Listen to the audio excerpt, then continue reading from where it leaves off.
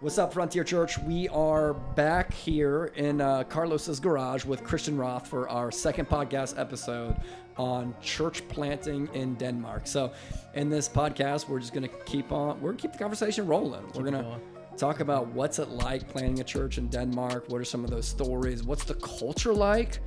Man, it's not the same as Des Moines, Iowa. So I think we'd really like to press into that. Before we do, Los, I'm going to start with you. What did you think when Christian first told you about him planting a church in Denmark? Maybe the first thing that I thought, I was like, oh, that makes sense. He's a tall white dude. Yeah, that makes sense. Like, honestly, that's probably was my first thought. It's like, oh, yeah, that makes sense. Like, and then we're going to tell the story about, like, how you used to go over a lot. And I was like, oh, yeah, I think you used to speak Swedish here and there, like, a little bit. I speak it a lot now, yeah. Yeah, Mm-hmm. So, yeah, it's like, it made sense. It was like, oh, this dude has history there. His family's from there. Like, it makes sense that he wants to go there. So, yeah. Awesome. Well, let's talk about what it's been like going there. So let's start with a little Imago Dei theology. Okay. I think this will help us understand, like, planting a church in Denmark, what it's been like. One of the things I think that gets underestimated a lot about the doctrine of Imago Dei is I think that we overemphasize the fact that people are made Imago Dei, which means that they have worth and value. Mm-hmm. That's totally true. Mm-hmm. But primarily what Imago Dei meant to the original hearers and listeners meant something just a little more nuanced than that. And to be the image of God meant that you were a royal statue for your king. Yeah. Right? That's what kings did. In order to extend the rule and reign of their empire or their kingdom, is they would literally make images of themselves, statues of themselves in places that are far away, so that when people saw those statues, they would remember, yeah, that's this king's kingdom. And so in that way, our goal in life is to be God's statues, Jesus' statues, to live in such a way that the rule and reign of King Jesus comes through us in our context. So what's it been like for you being God's statue, being Imago Dei in Denmark? Well, it's been very stiff and motionless. That's a bad joke. That's a dad joke. Statue. No, that's a good word, man. Living I like that. statue church. I like that. Yeah, exactly. And then you go in Colossians where it takes it a step further. Imago Christi, right? That's right. Like the image of Christ.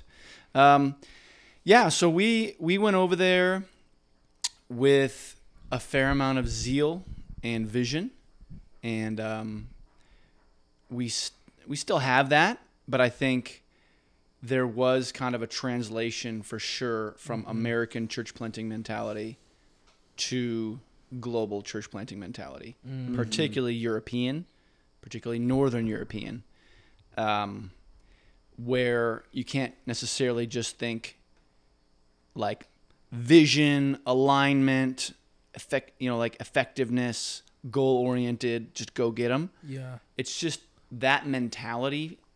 Even though I would say Danes like that about Americans, it feels very foreign there. Okay. Yeah. And that felt discouraging at first because it's like, kind of like I mentioned in the last podcast, it kind of just felt like everybody was kind of putting a wet blanket, Yeah. That will never happen moment. Yeah, exactly. That will never happen here. Yeah, exactly. Yeah. Or just, honestly, even my dad, my whole life, when I became a Christian in high school and was playing football and doing at Washington High School in Cedar Rapids and had this radical conversion, just really tasted the Lord's goodness and was satisfied in Him in a powerful way. And I remember talking to my dad about it, and he's like, oh, that's American religion, like that's just American religion. Oh wow. And I'm like, I've always been like, that's not a very informed thing to say, actually, because Christianity started in Augustine, he was from North Africa. And, actually the global center of Christianity is not America, and it hasn't been for decades. Yeah. And you've got places like the Methodist Church and the Anglican Church right now, where most of the bishops are in the global South. And when they try to get all the bishops together to like make decisions, the ones in the global south who believe the Bible are like, we actually don't want to meet with you guys because you're all promoting, you know, the LGBTQ pastors. And so like, wow, the global heartbeat and center of Christianity, I would say there's more resources in America still. And that would include theological education, theological education in that. But the number of people and churches is not centered in the West anymore. So that was really helpful for us to just learn and realize. Wow. And I think we've been exposed to things since then that have helped us process that. One of the great highlights of our first 4 years has been this branch of the Gospel Coalition that we've been able to start. Yeah, tell us about that, man. Yeah. And it's still in its infancy in some ways, but basically during Corona, the churches weren't meeting, and we were like, what can we do ministry-wise? We need to get creative. And I had heard about this branch of the Gospel Coalition happening in Southeast Europe. And I was like, oh, that sounds really cool. That if there's these, you know, gospel-centered pastors that are preaching expositionally who feel like they need encouragement and training, and they feel isolated in their different parts of Southeastern Europe. Then they created this coalition. They have conferences, website, that kind of stuff. So I just started messaging a bunch of pastors that I'd known, kind of more Reformed pastors. And like through years of conversations, basically, we were able to, because lots and lots of pastors who are just preaching the word expositionally in the Nordics feel like they're the only ones. Many of them come from more pragmatic, often really charismatic churches, because there's not a lot of evangelicals, but the ones that are tend to be that in the Nordics. And they had bad experiences. I'm not saying all charismatic churches are like that, but like a lot of times they just don't care about theology. They don't preach the word expositionally, and they start listening to John Piper or, I don't know, Cole Dikey, if they heard. I don't know. Whatever they find on, you can find anything on YouTube these days. Yeah. We're all drinking from the same internet, you know? Yeah. So, and they're like, this is amazing. I want this here. Yeah. And so we've been able to get, 15 to 20 of these pastors together across 6 different Nordic countries and create a council where we're just really focusing on these things together. We had a conference, and we're going to have a website, and that's been really encouraging. I bet. Yeah. So what sort of challenges are you guys like bringing to that table together? Like that you if you feel isolated and you feel like, maybe you answer this a little bit, but you feel like, man, like we're having this challenge, or this pastor says I'm having this challenges. What are some of the like common threads of hardships among the pastors in this in the TGC? That's such a great question, because like right now the big boogeyman in Western church right now is, it feels like we are in the great deconstruction era, where the thing that all pastors are talking about is, what do we do with all these massive amounts of deconstruction? To what degree is it helpful? To what degree is it unhelpful? But that's not the challenge that you guys are facing. So I just want to echo that question. Like, what are you guys talking about at the table? Yeah, we've been deconstructed for a while, so we're just kind of like hanging out there, like, what do we do? Yeah. So if people want to read about this, I would encourage you guys to the people listening to go to tgcnordic.org. We actually wrote a theological preamble, the 5 main pastors that were kind of part of the executive committee for that, which gets into some of these things, but I can just highlight some things. I would say the unique thing I mentioned already, and that is that there's a lot of pragmatism and survival mentality of the churches. Yeah. The few churches that are evangelical at all just feel like they're totally have their backs up against the wall. They're in survival mode. They feel very isolated, and the ones that are more reformed are even more isolated. Like they're like, literally I had a pastor in Iceland tell me I'm the only like gospel-centered reformed-ish pastor in all of Iceland. Wow. Now I think that may have been a bit of an overstatement, but like I'm like, wow. Like It's probably not far off. Like in Des Moines, you'd probably say I'm the only Reformed pastor for a few blocks. Okay, maybe I'm exaggerating, but like, there's a handful of pastors that you guys probably have affinity with right in your very neighborhood or city, you know. Yeah. They're the only ones in their whole country. Wow. The other thing I would say that we bring is the state church background. It's a state Lutheran church, and basically sometimes it can feel like you're giving up your Danish card. Wow. By not being a state church Lutheran. Yeah, so that's huge, because in America, I mean, we don't know what that is like. Like, we've never been like this, I don't want to say theocracy, but like we've never been like this state-run. It's always been, you know, people came over here. Freedom of religion. Yeah. So it's not just, that's kind of similar to like a lot of Muslims who kind of, you know, come to Christianity. They giving up a ton of. Yep. Now, I don't want to minimize that though, because the thing is, we live in the happiest, healthiest place in the world. Okay. Like, literally, Copenhagen is the happiest city in the world by all the studies. So the people who are doing church planting in the Middle East to Muslims, like, they're facing some serious discomforts that we're not. But I would agree with you, Carlos, though, that there is a shame that happens if people want to really take Jesus seriously, because the state church sets the bar, and it's so watered down. It's basically almost like an atheistic church. It's very strange. Many Lutherans in Denmark and Sweden are also atheists. Wow, it's very interesting. It's a unique thing. And I'm glad you're not minimizing that, though, because I think that a lot of times we minimize that aspect that Jesus endured shame for us in the gospel. And we're like, yeah, okay, like, yeah, but like, dude, he was physically tortured.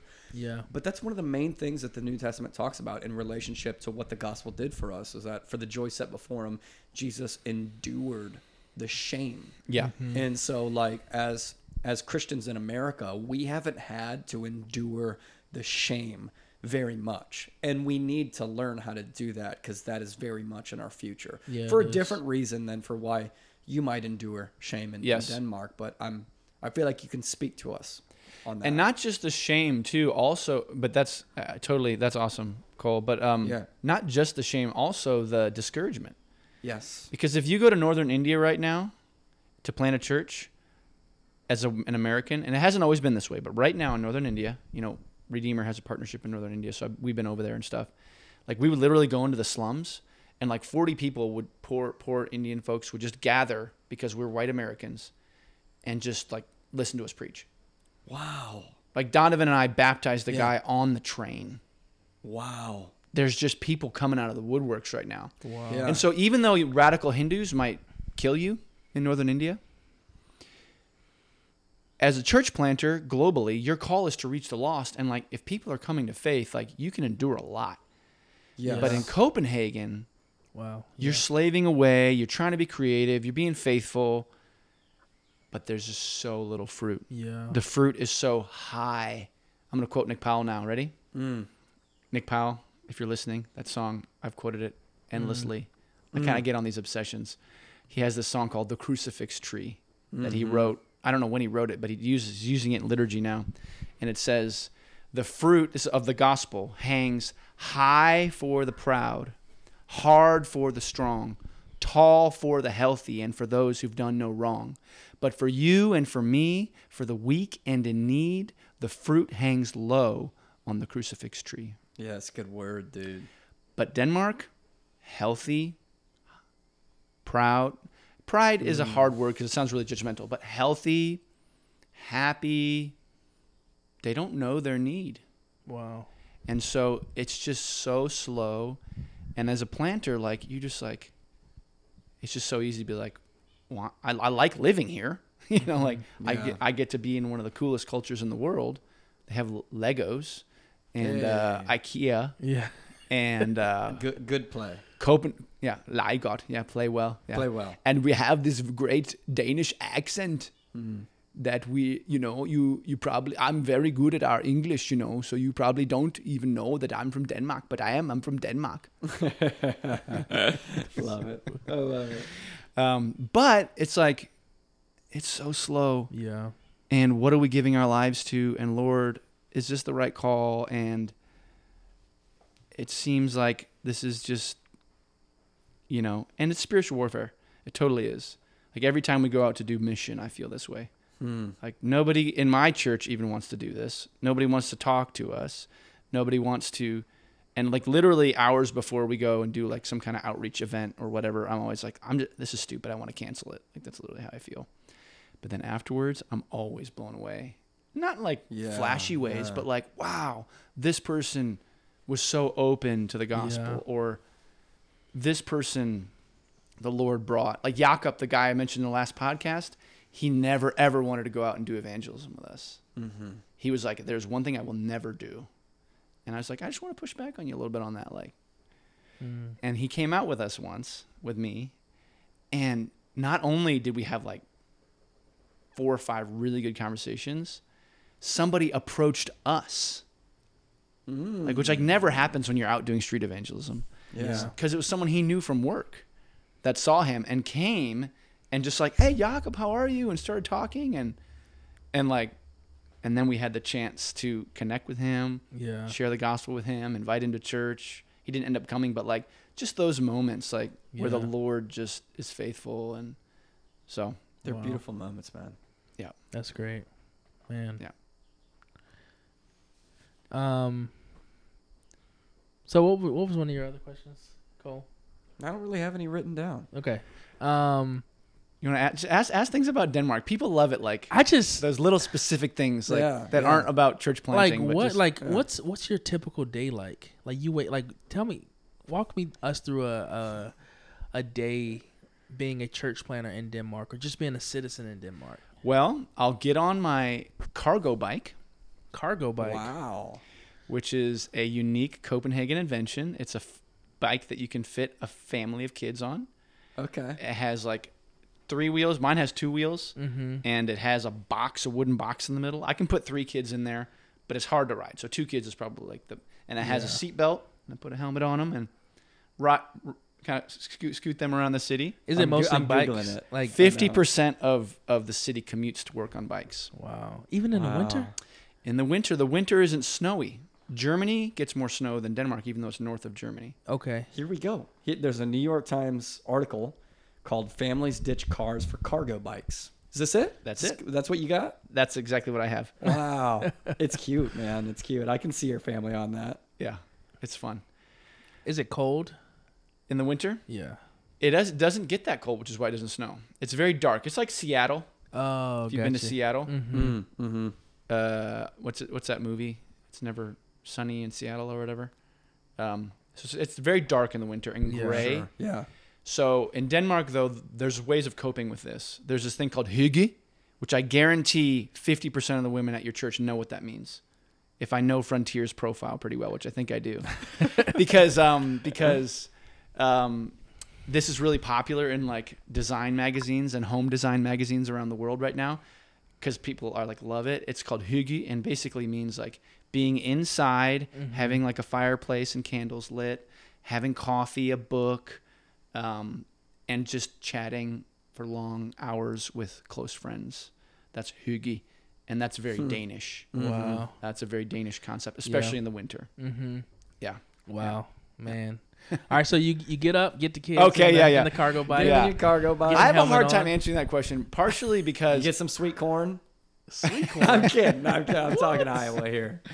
Yeah, exactly. I have a hard time answering that question, partially because I'm not nearly... Like, it seems like you're good at this, Cole. The whole, like, controlling your time and the 80-20 principle you talk about.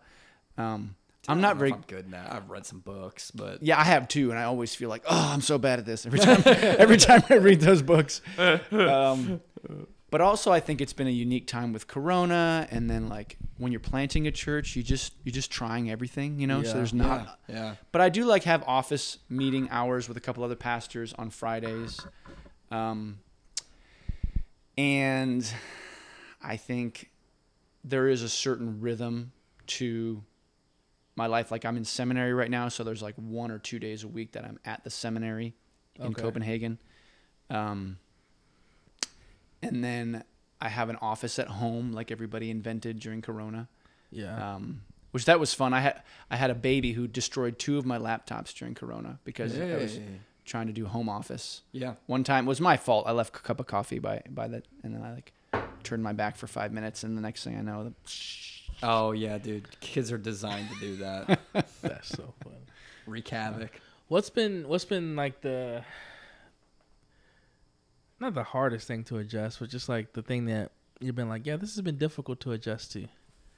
That's a great question, and I think I have a good answer for that because I've been thinking about it being here in the States for a while. The main thing is the relational dynamic. Danes, many people consider Danes rude and unfriendly, but they're not. They're actually very loyal people to their friends. Okay. From childhood. Yeah. So they have 3 or 4 friends, and they consider it their friendship relational duty to keep up with those friends for the rest of their lives. Right. Wow. Which means they don't have a lot of relational space or energy for new people. Right. So that's just generally. But then Very I think interesting, dude. the Christian culture is also very, and this is, again, this seems negative, but I think many solid Bible believing, even Lutherans in Denmark would agree with me. It's just very, it stays on the superficial. Okay.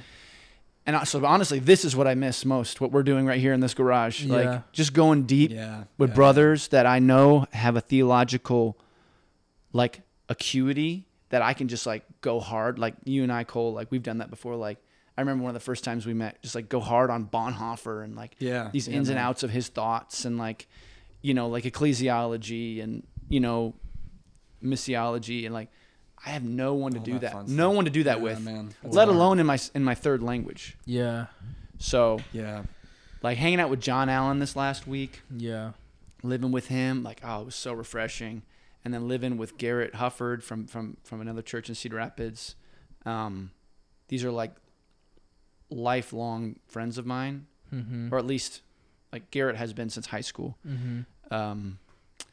It was just, it's just so life-giving to me. And I realize it's because I've been missing that big time. Yeah. And it's like easy to explain those things away, but like in those long winter days, I know like, man, if I had a brother to just like go deep with right now, that would really be an encouragement. So yeah.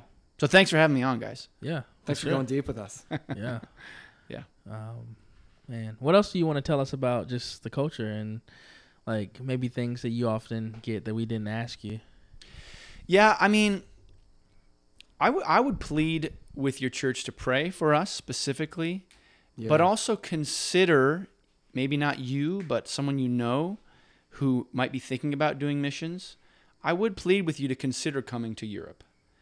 And the reason for that is I think Europe is often seen as like an easy out for a global church planting call because it's like, oh, it's easy over there.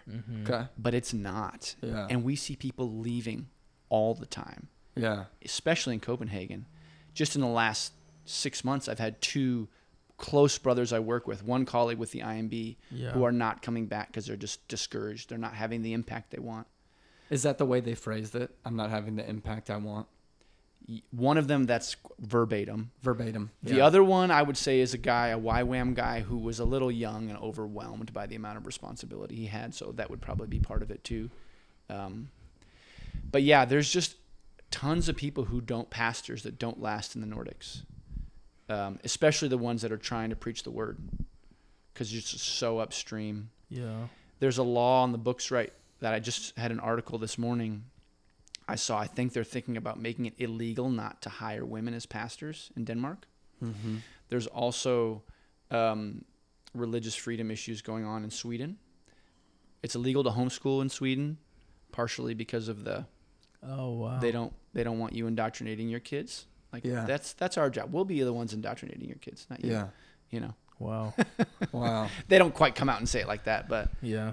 So it is a very hard place, not because you're going to have your throat cut necessarily, but because you'll have to endure shame. Yes. And we need more laborers in our church, in the other churches. Like we need more laborers. So Whew, okay, this is an important conversation. Yeah, it is. We've got 2 minutes left. Christian, you get bit by the church planting bug. You move to Denmark with a vision. You're optimistic. You pitch that vision to somebody about what you want New Song to accomplish in the world. He looks you in the face and says, that will never happen here. Yeah. Carlos, what do you do when you're face-to-face with difficulty in church planting and you're not having the impact that you want to have in Frontier Church? How do you minister to your spirit? Then you start. You should ask that question. You planted it. That's how we both feel. Really, Cole's the one that has, and he's wanting us to be the experts. It's like,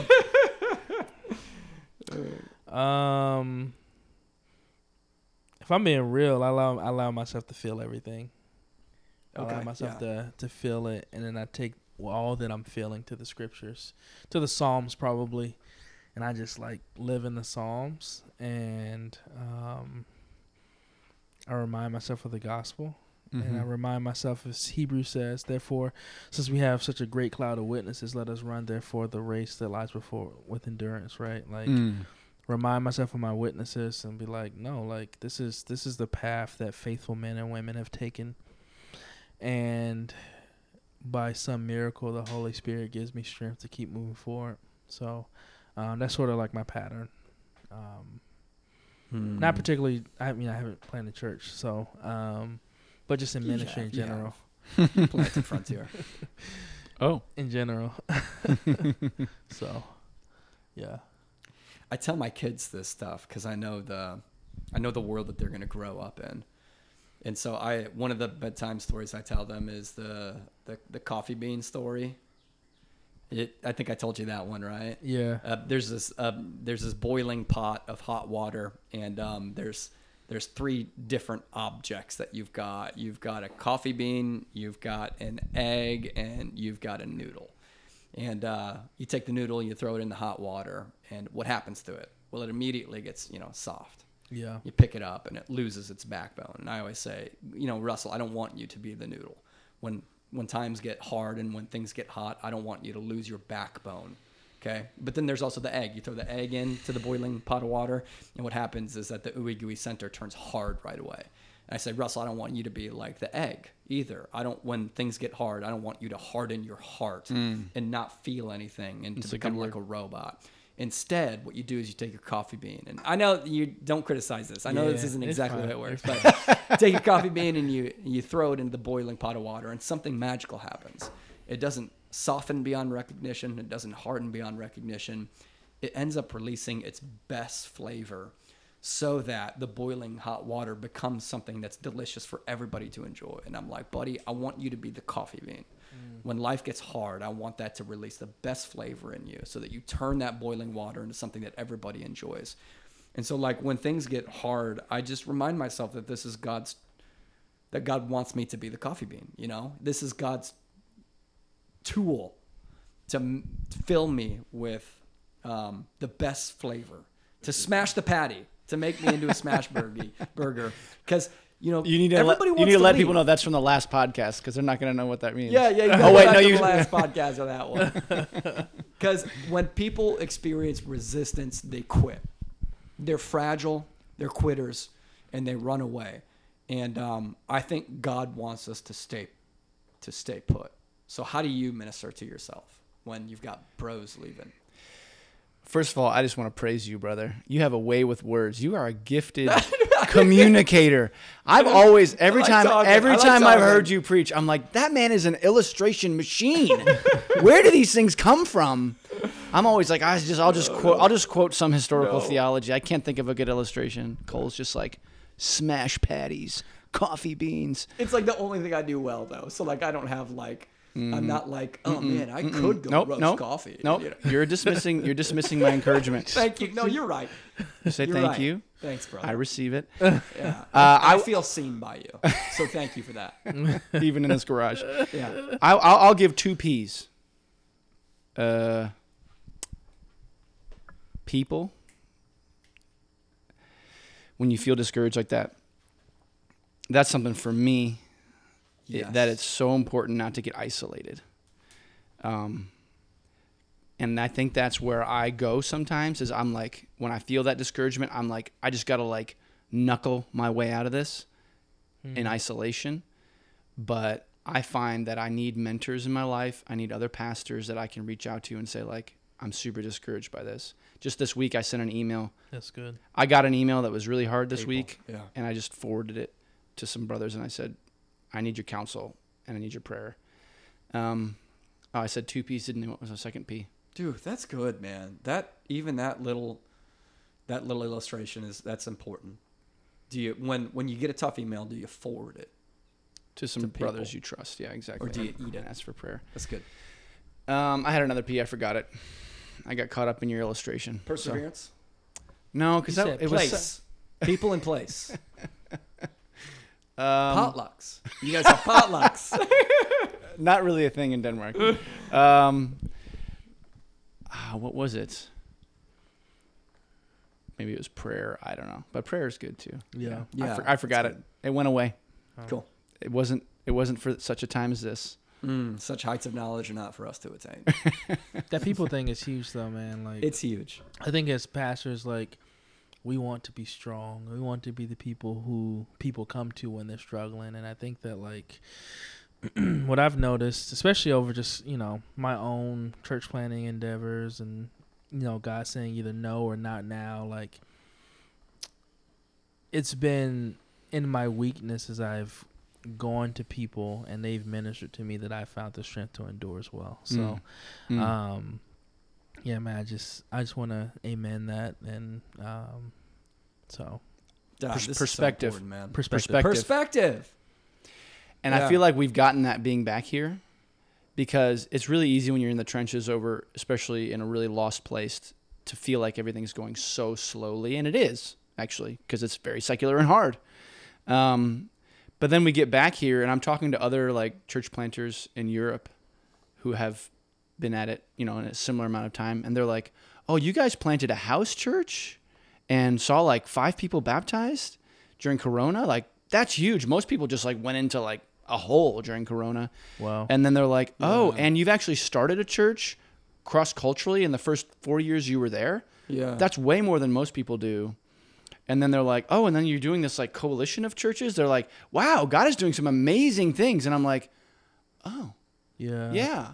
Like, just like you can just get stuck in your own head. And just doing some actual research to know like what's happening in your part of the world. And, they go back to that whole, like, you don't like a bigger church is not necessarily better. Like a church should be judged by its sending capacity, not its seating capacity. Yeah. Mm-hmm. And yeah, maybe Frontier isn't 2,000 people yet, but that's not like, get the right perspective that that's not the most important thing. Like, you're multiplying, you're making disciples. You're talking about we're talking about 4 and 5 generations of church plants. Mm-hmm. Like, I want to encourage you guys, like, missiologists literally talk about 3rd generation church planting as like the goal, and it happens very rarely. Yeah. And we're seeing that here in Iowa. Wow. Isn't that encouraging? Nick Powell, let's go for 5th generation, bro. That's so good. No, thanks for taking us there, man. I just think this is a really important conversation for us. Yeah. Because you're a couple steps in front of us, man. In America, the future for the kingdom of God is bright. It's bright. Jesus wins. He overthrows all of his enemies. He transforms the cosmos into a new creation. The future for the kingdom is bright, but the future for the world is dark. And we're going to go there, man. And our people need to know that even when the mission of God gets met with resistance and people yawn in the face of the gospel and people roll their eyes at the preaching of God's word, and we bring our optimism for our church plants and people look at it and they literally say that will never happen here. We need to know that when the mission of God gets met by resistance, we don't have to quit. We don't have to be quitters. When it gets met by resistance, we can remember you know what? Joy is possible in the face of all of this. And like the mission of God will move forward, and like Jesus will win. Perspective, people. That's good, man. That's good. Yep. Love you, man. Thanks for love you to our guys. Church, dude. Man, Good. And I'm looking forward to worshiping together on Sunday. And although we'll release this after Sunday. No, we'll try and get it out before Sunday. Can we do that, Liz? Yeah, we'll get one out. 2 before podcasts Sunday. in 1 week. We'll we see. do. Yeah, We'll see. we do both. Yeah. So cool. Hey, All love right. you, man. Yeah, Church, thanks for listening to our conversation. And my prayer is that as a result of this conversation, we can see more clearly why we're so committed to church planting, and we can see that in whatever the future of America holds, it's possible. Joy is possible in the face of all of that. So let's stay mentally tough as Christians, and let's keep making disciples and planting churches. Love you guys. You.